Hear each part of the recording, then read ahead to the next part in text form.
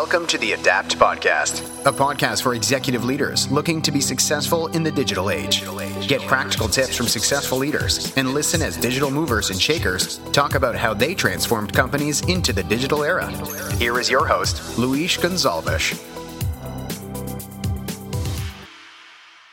Welcome to another episode of the Adapt Podcast. This episode is the number 3, and today I have my friend Gerard Chiva. Gerard is the managing director and founder of Actis Solutions. Gerard, thank you so much for being here with us. It's a pleasure. We know each other for several years, and it's always a really good way to squeeze some nice knowledge out of my good friend. So it's always a good opportunity for me to talk with you, and love what you do and how you help your customers. So I really hope today to have here a really good session with you. Thank you so much, Gerard. Welcome. And please let us know a little bit about who is Gerard and what you do, please. Well, first of all, thank you very much for having me. It's an honor and a pleasure actually being number 3 in your awesome podcast. So thank you very much. So, well, as you were saying, I'm Gerard Chiva. I'm Spanish and I live in Barcelona with my family, my wife, Ruth, and 2 kids, Bruno and Abril. I'm co-founder and managing director of Actis Solutions. What we do in our company is we help other companies build better products and executives to build leading product organizations. What brought me here, where am I today? Well, a little bit of a history. I hope it's not too boring. As many people in our sector or industry, let's say I started as an engineer, a software engineer many years ago. And my first internships, let's say, because they were not jobs, I started with data mining in a small company in Barcelona. What at that time was called data mining, that nowadays is known as big data and machine learning. It was a really cool experience on how we actually developed solutions for supermarkets to place the products close together that people were buying together, or to assess risk for insurance companies of people who might churn their business. So it was really interesting thing at the time, although I didn't know the business implications because I was very young and also an engineer mindset. But now I realized that it was a really cool experience. Then I did more internships as software developer. At one time, I think in 1998, I get my first proper job in Spain as Oracle, the big American corporation, as a consultant in the OLAP and data warehousing unit as a consultant. And then a few years later, I moved to Internet. We participated in the development of the release of the first product, which was for a pharma industry, and a product that nowadays is still leader in the sector, providing curated, high-quality information for the pharma industry. And there I evolved from developer to tech lead. At some time, a big American corporation acquired this Spanish company, and I became a manager, let's say. And there I started hearing things like Agile and Lean and Kanban and all these things, and that kind of attracted me. And given the circumstances and the constraints, I put lots of things into practice as a manager in a big corporation, and that was a huge success, which brought me to thinking, wait, Gerard, why, if this works here, maybe it can work somewhere else. Why don't you try it on your own? So I moved freelancing, and actually, thanks to you, I had my first opportunity to test my skills as a freelancer. And since then, I have been doing agile coaching and product owner for many years. In 2018, 2 years ago, we decided to create a company, Actis Solutions, that you were mentioning, with the purpose not only of helping companies build better products, but also this higher purpose of improving people's lives, because, we spend a lot of time in working in companies, and then it's important that what we do has an impact in the world and is meaningful. We have fun and enjoy and learn while doing it. And I think there's still a lot of way that we can improve significantly there to make people's life, but making their companies better. That's what we try to do. Awesome. Really, really cool. I'm really excited to have you here. You have a lot of interesting knowledge on the product development side. As you know, one of the pillars of my Adapt methodology. I really believe that one of the areas that people or companies do not take into consideration as much as they should is the product side. So a lot of people do software without any strategy on the product side. And now with this whole digital era and digitalization transformation, digital transformation, we really need to pay a lot of attention to business models and product development. So super excited to have you here. Gerard, I always start this podcast with a very basic question. So I would love to get your input in this one. So what is digital age from your point of view? What is digital age? So how do you define it? So actually, digital age is quite old. I think everything started, is the age we are living in today. But I think it started quite a long time ago, around the 70s, last century, when with the introduction of the personal computer and the improving of computing in general. So I think that was the trigger of this age that we are living right now. And because by improving computer capabilities, we allowed other technologies to emerge, such as telecommunications, internet, data processing, machine learning, and all these things. I think that was the trigger. And the consequence of that is that information flows faster and easier. It's easier to communicate with everybody and everything that can be software and wireless will be. Take it for granted. So as an example, nowadays, maybe around 40% of the cost of producing a premium car is software. It's not engineering anymore, let's say. Software is involved in most of what we do as humans. And probably sooner than later, software will be also integrated with us through biotechnology, if it is not yet. I saw an article last week where one of the founders of a company in Sweden, Stockholm, basically had a microchip inside of his hand. So he was already opening doors and paying bills and everything with this whole microchip inside of his own hand. That's the era we're living in, and we need to really learn to live with it because the pace is so fast. So I think this capacity of quickly exchanging and processing huge amounts of information has been kind of a catalyzer for human progress. Humans haven't seen such change ever in such a small period of time. I have this anecdote. I remember always you are younger than me, so maybe you don't know it, but when I was very, very little, I used to watch an American animated sitcom called The Jetsons, produced by Hanna-Barbera. Mm-hmm. And I remember, I still have the image in my mind, this family living in a hypothetical future where they had all sorts of technology that for me at the time was pure science fiction. They had robot housekeepers, smart homes, video calls, flying cars, and now all these things are here. I mean, it was 1985. I was very young. I was watching this thing on TV and said, oh, this kind of thing looks like magic, but it's here already. I think this digital age is, if you want from a more business perspective, is the consequence of industrialization of three key technologies: computing, telecommunications, and internet. And this has allowed all sorts of new business models, new sources of growth and innovation to appear. And probably also, I would say that from a business perspective or a business owner, the most significant aspect of this are the customers' expectations are changing so quickly of immediacy, speed, and responsiveness. Today, with a single tweet, a customer or an influencer can kill your business. And companies such as Amazon or Apple, for instance, have raised the expectations for service, quality, and customer care to levels inconceivable just 10 years ago. So everything is so fast, everything is so quick, and customers' expectations are so high. I see also in my kids. My kids, they are very little, but they ask me, hey, Papa, Netflix. And they can get whatever they want to watch in just a few seconds. There is no patience anymore.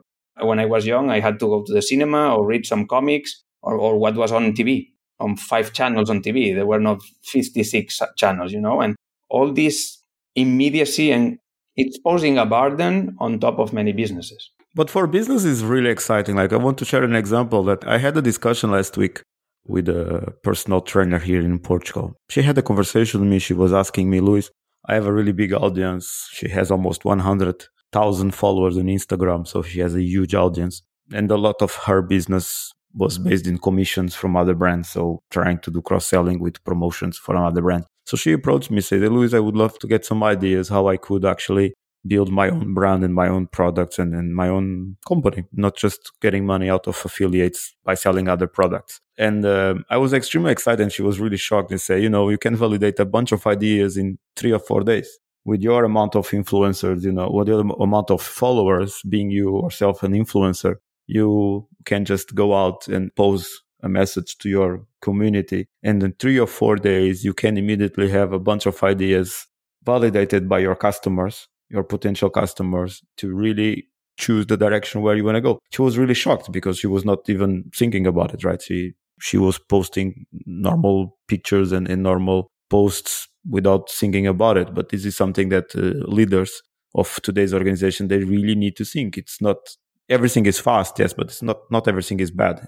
In this scenario, everything is fantastic for them because you can validate ideas in couple of hours, couple of days, completely business models and completely, it's interesting. And if you take a look into Facebook and Google, LinkedIn, the potential for ads to validate ideas, to really try and learn, it's tremendous. It's really, really beautiful. I'm always so excited. I talked a little bit about it here in the podcast. For me, it's beautiful. With a brochure, you put it out and you validate new service, new workshops, new ideas, new service for consulting.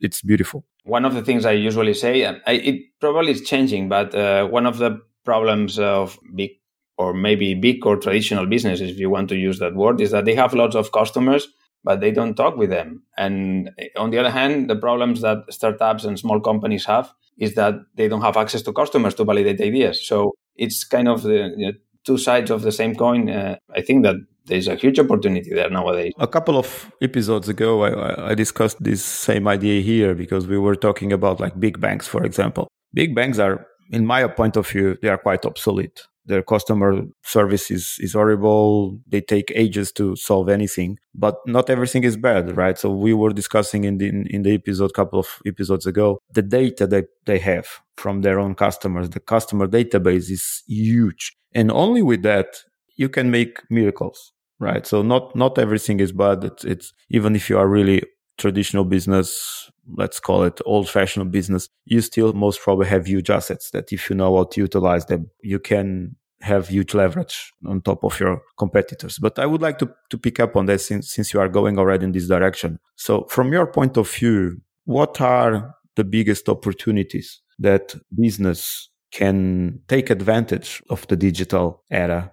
I would like to think, and I truly believe that this digital era brings the opportunities to generate new sources of growth in kind of what I was saying before. So there are a whole bunch of new technologies, but it's not about technology. It's about finding a new market space, finding a new problem to solve in the world, and doing it as quickly and better than anybody else, let's say. So, but on top of that, I think that these new sources of growth should come with more respect with the environment and also trying to always think about improving the society and the lives of your employees because people is changing. So millennials and whatever generations are coming afterwards don't have the same relationship with the employers that we used to have in the past. So that's what I would like to see. And I think that's possible, what's happening. And probably those companies who don't make this change will vanish anytime soon. Yeah, I truly believe they will be out of business 5-10 years, and they are out of business. I think companies, especially what you were saying, they have lots of customers' data, they have the channels, they have everything, but it's a big opportunity for them to get closer to their customers, to get the feedback,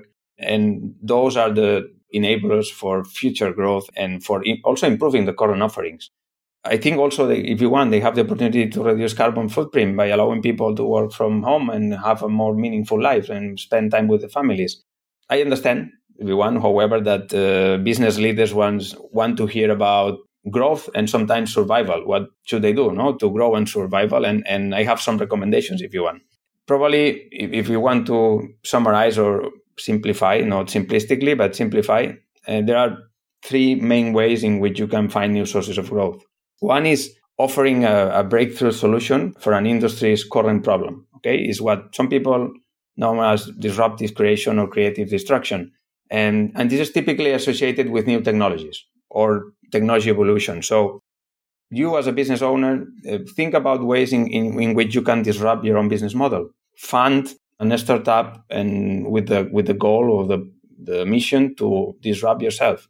That's what Netflix did some years ago. They developed in a way a business unit that their mission was, or their objective was basically destroying their main business. It was very, very smart the way how they are doing it, or they did it. Take it for granted. If you don't do it, someone else will do. So I would rather prefer to be myself who disrupts myself and not someone else. A second way that you can generate new sources of growth, maybe on the other side of the spectrum, let's say, if identifying and solving a problem that nobody else is solving today. So seizing this new opportunity. Some people call it breakthrough innovation or non-disruptive creation. So this means, and connects with what we were saying before, a profound and connection and understanding of customers' problems and pains in order to detect these untapped market spaces that you can provide a value proposition for. Digital era allows us to have this feedback from the customers, and also people is more willing to provide feedback to companies, right? And then there is another way, which is maybe sits in the middle, and we can find plenty of examples. In the past, we had Cirque du Soleil or Southwest Airlines, where and many startups are trying to do now in fintech, in real estate, and in insurance tech. They are trying to redefine the rules of the game. So whatever the incumbents or the industry used to take for granted, the rules of the game, some companies come and just change the rules of the game, and there's a whole new business model out of there.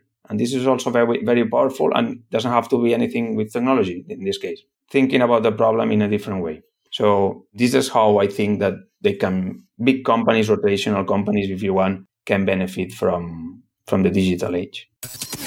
Do you want a guide to ensure you will not become irrelevant in the digital era? Download the free ebook, Stop and Adapt. www.adaptmethodology.com/book. And now, on top of everything, coming back, we already talked in this episode, digital age allows you the globalization, right? So if you are doing one of these three or more than one or even all of them, now having the digital world right at your fingertips, you can really access to the entire world. When I came back to Portugal, a lot of people were asking me, yeah, but Portuguese market, it's so small. And I was just laughing, right? Because for me, coming back to Portugal was always about being with my family in my country, but my market is completely global. So I still write my content in English. I still do workshops. My official language, the company official language is English. I still work with Saudi, Germany, etc., etc., etc. And we continue to attract companies all over the world. And now with COVID-19, that people understood that remote work is something that can be done, and even remotely consulting can be done. That's tremendous. I'm super excited because now the world is my marketplace, not anymore a couple of countries in Europe. Absolutely, Luis. I totally agree. And what's more, I hope that those people who were telling that to you were not product managers or business owners, because they have a misconception of what a market is. A market, and something that first things we teach in our product management trainings, the market is not defined by geography, it's defined by the problem or a group of needs that someone needs to get served or improved. That's what defines the market. Yes, it's completely right. The thing what I believe is people have some, some limitations on their beliefs. Our generation, I think we traveled already quite a lot. But if you are from older generation, my parents or even older, which they are not already working anymore, but if you are from older generation, the world was not connected that it is today. So of course, for them, the market is the place where they grew, where they study, where they worked. For us, we are connected to the world. We are traveling. The last 2 months, I don't remember how many times I traveled from city to city, right? So we see it in a completely different way. So for us, there are no limitations, right? And I think the younger generation will be even worse. It's already worse in the good sense that they see the market as infinite, not infinite, but global. Look to the new generation with TikToks and YouTubers. No, they when they do a movie, they don't do a movie thinking about Portugal or Lisbon or whatever. They go in English and they are expecting millions and millions of views all over the world. So they understand that the marketplace, it's our entire planet. And this is very, very interesting for what's coming. And to summarize, I really think that leaders really need to start to understand, especially here in Portugal, because I really think that in Portugal, the market is still very small and people still think that we are very small. There is no excuse anymore. So you can start developing your product here, but your market is completely global. Actually, we had a couple of examples, unicorns, that they started here, but now they are worldwide. Okay, Gerard. So we were talking about always, for until now, a lot of biggest opportunities. I would love to know, what are the biggest challenges for the traditional business? Of course, we could go and go into the negative narrative. So basically would say everything, what were the opportunities, and make it on the negative way. But I wanted more. So I would love to get out of you challenges that companies face or leaders face from the traditional business? I think I can think of a few. I try to summarize, but let me introduce because it connects with the concept that we were saying before. Everything happens faster, so a lot faster. So as a business owner, business leader, executive, you need to think how fast can you actually adapt to the changes in the marketplace. And not only that, how can you actually make those changes in the marketplace so you can actually make something happen? You lead the market and not let the market lead you. And think about cloud computing, for instance, how that technology changed the way we do things and enabled small businesses or small startups to just start with a very few resources. Or who remembers Snapchat anymore? So I don't think it really matters if your company is a traditional business or a digital native, whatever that means. I think that it has to do with how you deal with these challenges. And take, for instance, Atlassian. They just announced a few weeks ago their full migration into the cloud. 14 years after Amazon Web Services came out. 14 years after. So I don't think it has to do with this concept of traditional business. I would say the digital age is impacting everybody and you need to adapt or you need to lead this change. But the faster you are able to adapt, the better. And here, I think there are probably 3 key things that businesses need to think about. I think one of those you were mentioning in your previous podcast because I watched them. One of them is inertia of your current business model. So think about some time ago, Kodak, Nokia, or Blockbusters. It's not that they were not innovative companies. Actually, Kodak invented the first digital camera, and Blockbusters actually was the first company in providing video content streaming. I worked in Nokia, and I saw the first touchscreen phone in 2003, quite ahead of any iPhone. Exactly. So it's not that they were not innovative. They died because of the inertia or the power of their existing business models. And companies must see this digitalization, or whatever is it called in English, as an opportunity to create new markets of new sources of growth, not just to improve the efficiencies of what they currently have. Let me add something there, because I think this is important for our audience. In Nokia, from my point of view, there was 2 huge problems that killed Nokia. From my point of view, one was the speed of delivery, because Nokia was always releasing interesting phones on Christmas. What the market did not know was that we were releasing phones 1 year later than what was supposed. But of course, the market did not know because there was always phones on Christmas. So they saw that was the new model. When iPhone came to the market, the phone that we wanted to release to kill iPhone came 1 year later. So too late, bad luck, we were out of the business. And then, of course, it was not just about the speed of deliverability. I truly believe even if we would be able to put that phone out in the market, I truly believe Nokia would not be able to survive because of the ecosystem that Apple had. That is even today one of the strongest things, if not the strongest thing ever, that why Apple is so good. And that requires a completely different business model. The business model of Nokia at that time was basically selling phones.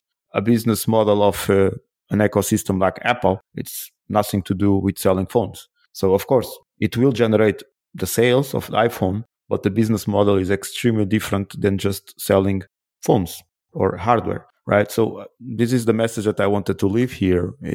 Sometimes it's not enough to just be fast, because if your business model is not there, you don't have a chance. But on the other hand, if you have a good business model, but you are not able to deliver, you will be dead as well. This is something that I truly believe that companies really face. And that's one of the reasons that agility, speed, time to market, and business model is some of the pillars of what we deliver with Adapt. Exactly. It's doing the right thing, but doing it quickly and also adapting, because whenever you make a move, all the competition and the market moves as well. So it's not just that you define this 5-year strategic plan and everything goes to plan. That doesn't happen. Actually, I think it never happened, although people still believe in that. I have some more challenges, let's say, and they are related to what you were saying also. Sluggishness, which is, imagine a new startup enters a market. It is typically actually the incumbents who are likely to win, eliminate, absorb, or even kill the new entrant. However, in some occasions, they are too slow or their hands are tied up by the market and shareholders and cannot react quickly because you may want to change your business model, but there are bonuses and shareholders. Those things are not so easy to change. So incumbents have the market, the customers, as I was saying before, the channels, but they also have shareholders and bonuses. And what's more, on top of that, in many cases, they rely on a strategy and budgeting process that it's more typical of the former Soviet Union than of a modern agile company. I mean, they do this. I can still see big banks in Spain, and even our country or our government just did this 5-year strategic plan for digitalization with the funds for the European Union. I have a customer now in Saudi Arabia that one of the things that he asked me was to work with them on the 2020. So they are in the process. We are in the process to help them to change from typical projects to products. And their vision, I was able to pitch that to them, is to really build a company where basically your budget is divided by the products. And basically you are able to give budgeting every 3 months, which are aligned with the OKRs, which are aligned with the strategical business, that are aligned with the 5 years vision of the company. But what they want to do, it's very interesting because they really want to create a company that's extremely flexible and can react to anything that happens in the market. And the budget process is aligned with the quarterly strategic objective. So you can kill products, you can reinforce budgeting for products. And that's very interesting. And I really think this is one of the things that I'm doing now more and more. I established a couple of partnerships to really do that, to really help organizations to go into products, but not only go into products, but to reshape completely the budget process, because the 1 year budget process is completely outdated and it should be killed as soon as possible. Absolutely. I think if nobody had an example so far, 2020 is the best example for a budgeting process of 1 year. Imagine what happened, right, for the budgets. And anybody preparing a budget for 2021, what are they thinking about right now? So exactly. I mean, how come are you trying to think of 1 year ahead? If I wouldn't dare thinking about March at most, if I was yeah, at this moment, no one can really predict what is going to happen in 2-3 months. Yeah, so imagine, so this budgeting process. And related to what you were saying also is the concept of rigidity. I mean, in an ever-changing competitive landscape, companies cannot expect to maintain the same organizational structure forever. This digital era demands a continuous review of your strategy, as you were saying also, and continuous organizational changes in order to implement the strategy. So strategy changes, organization changes. It's not that you keep the same siloed functional organization and you devise a strategy which is adaptive. That doesn't work. So the strategy and the structure go together. Also, in relation to what you were saying before, I've seen in Spain, we have recently seen lots of ads on TV about the new banking and the new healthcare and whatever. And then you just go and see the details and it's the same old stuff. It's just pure marketing, pure facade. And the new bank, the new whatever is here, the new insurance company is here. It's all the same. Nothing changes. So what they're doing in the banking system in Spain is just concentration and laying off thousands of people. That's what digitalization means to them. And not to me, because they are not, as you were saying before, they are not actually significantly changing the value they provide to the customers of the world, thinking in new sources of worth, rather than improving efficiencies, reducing employee base, and getting the last cent of whatever they can. And for me, that's not very promising as a future for these companies. Let's see. I don't know. I really believe that they will die. There is no chance. And some of them, they are governmental and they will have the government injecting the money and they will survive. But I truly believe in few years that will end as well. But they will die. There is no question. So as you know, all my bank accounts are in Germany. I just want to cry every time I need to use my banks in Germany. I transfer money from one account to another account. It takes me 2 to 3 days. In today's world, I cannot tolerate this kind of stuff. So they will die. Simple as that. And I don't see any kind of improvement on those areas. So, but I really hope they die, because then it will give space to people and companies that actually provide good value to us. Gerard, tell me something. Your company is not that big, so I will focus this conversation more towards what you saw in your customers. So how did COVID changed? You can start with yours, even if it's a smaller company, but how did COVID change to start yours and your customers' business? Well, I think it may seem obvious the answer, but let me say it. I think it's important. First of all, I would say that on a personal basis, because still is important, you know that I used to travel a lot. And so with this pandemic came the benefit for me with spending a lot of time at home with my family. So for me, that was cool, given the circumstances, I can say. From a business perspective, the negative side is that we had some well-advanced prospects or proposals that were cancelled right away because actually two of them were for sectors related to hotels, restaurants, and so on. So hospitality. Yeah, hospitality and also travel. So, everything was cancelled immediately. So that was not very good news for us. Still, we could keep going, and it hasn't been a bad year for us so far. And on top of that, I see that the opportunity for us to tap, as you were saying before, to tap into English-speaking markets and also South America, which is a great market for us because we speak Spanish. I think that COVID kind of reduced the reluctance of many managers and executives to contract and hire people abroad. That's for sure. I got many messages from people saying, we always wanted to work with you, but you were too far away. Now we don't care anymore. We just want to jump into a call with you. That change is going to benefit small companies like ours. I'm also quite sure that many companies will go back to whatever we call normal once this is over. But I also think there's a before and after COVID. And I think many business owners have realized that nothing happens if people is working from home or maybe coming one day a week or even contracting consultants. Well, in Portugal, landlords are having huge problems nowadays because people started to realize that I don't need an office or I need a much smaller office because I want an office just to get the people together a couple of days a week or a month. And basically, I don't need an office. So landlords are starting to have some issues with that. It's very interesting how it's impacting completely different areas of our society. And from the customer's point of view, what you are still working with business. So what were the things that you were able to identify with them that really changed with this crisis?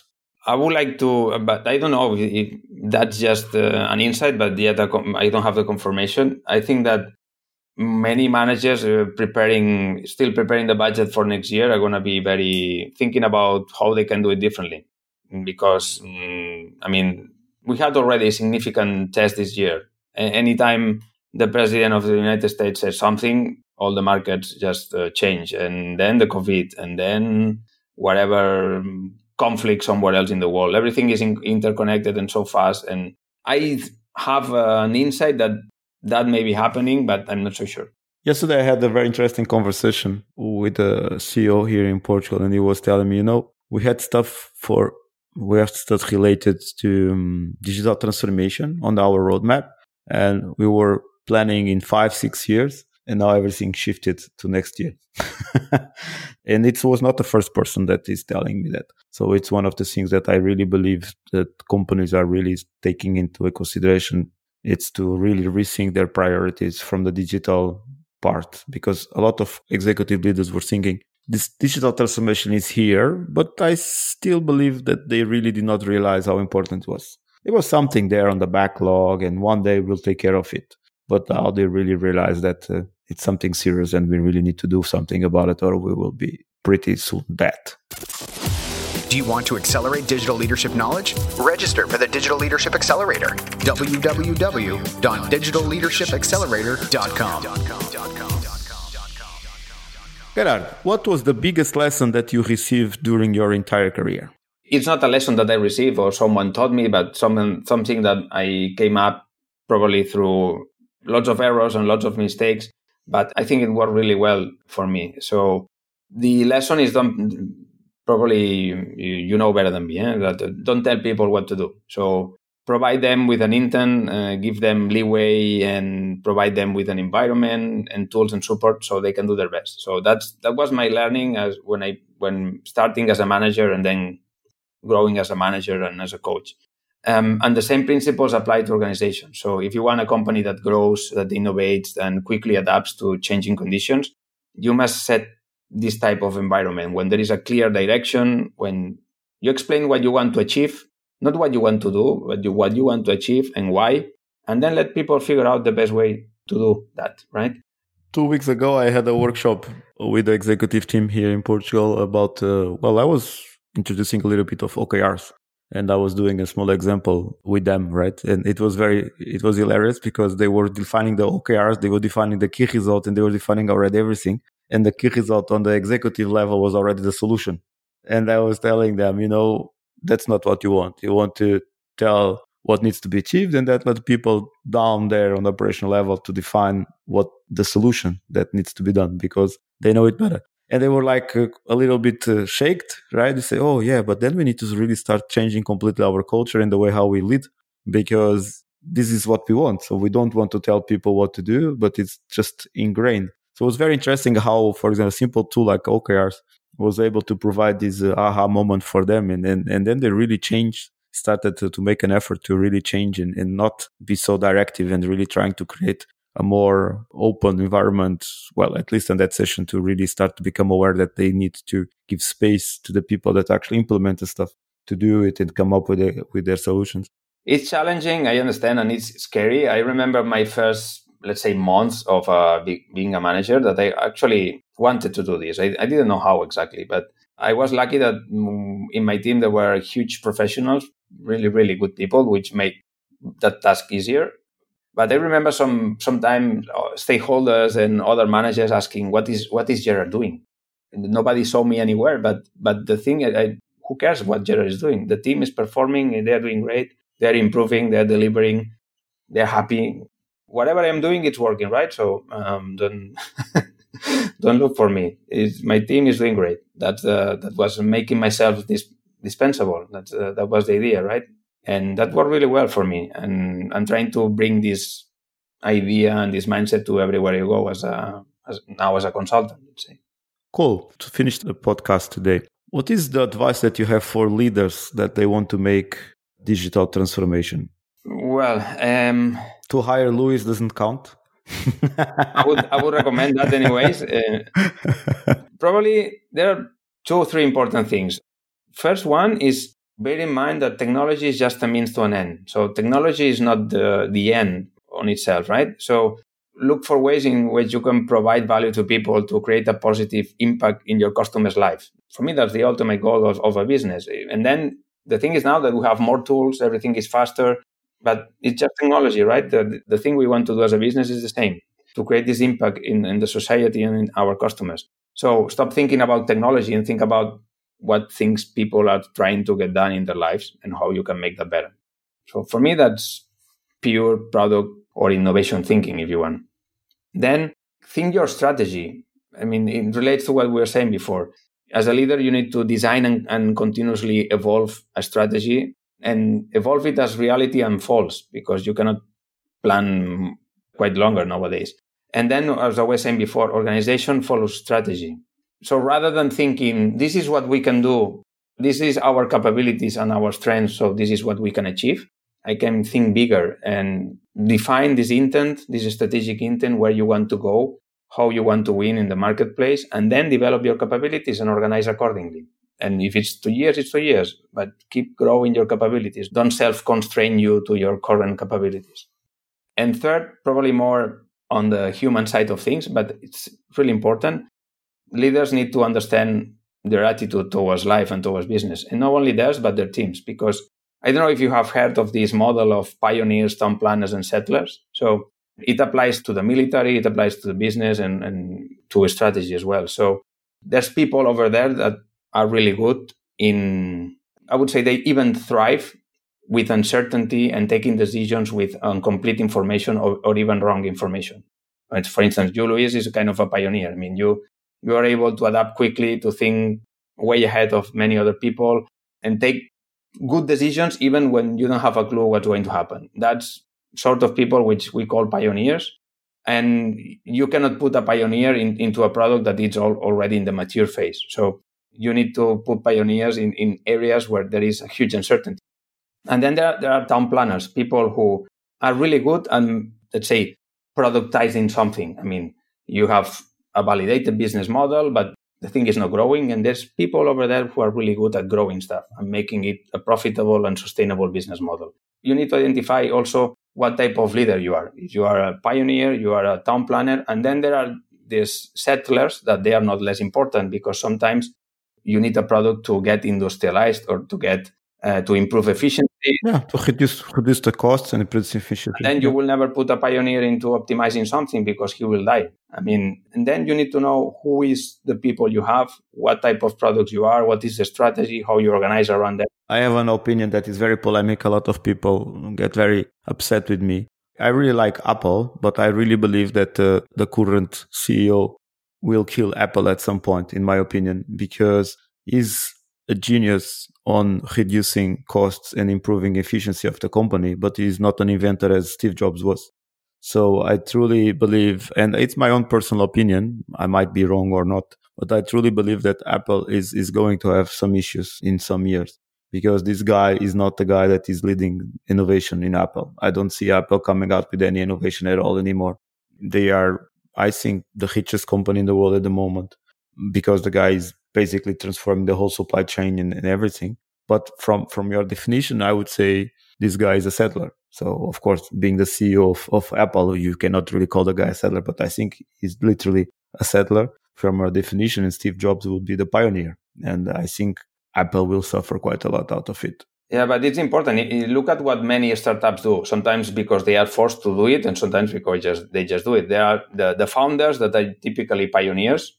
What happens, but as soon as they have product market fit, the business starts growing, they hire a CEO which with the goal of growing, and excuse me, the shit out of it. I mean, it's just make money.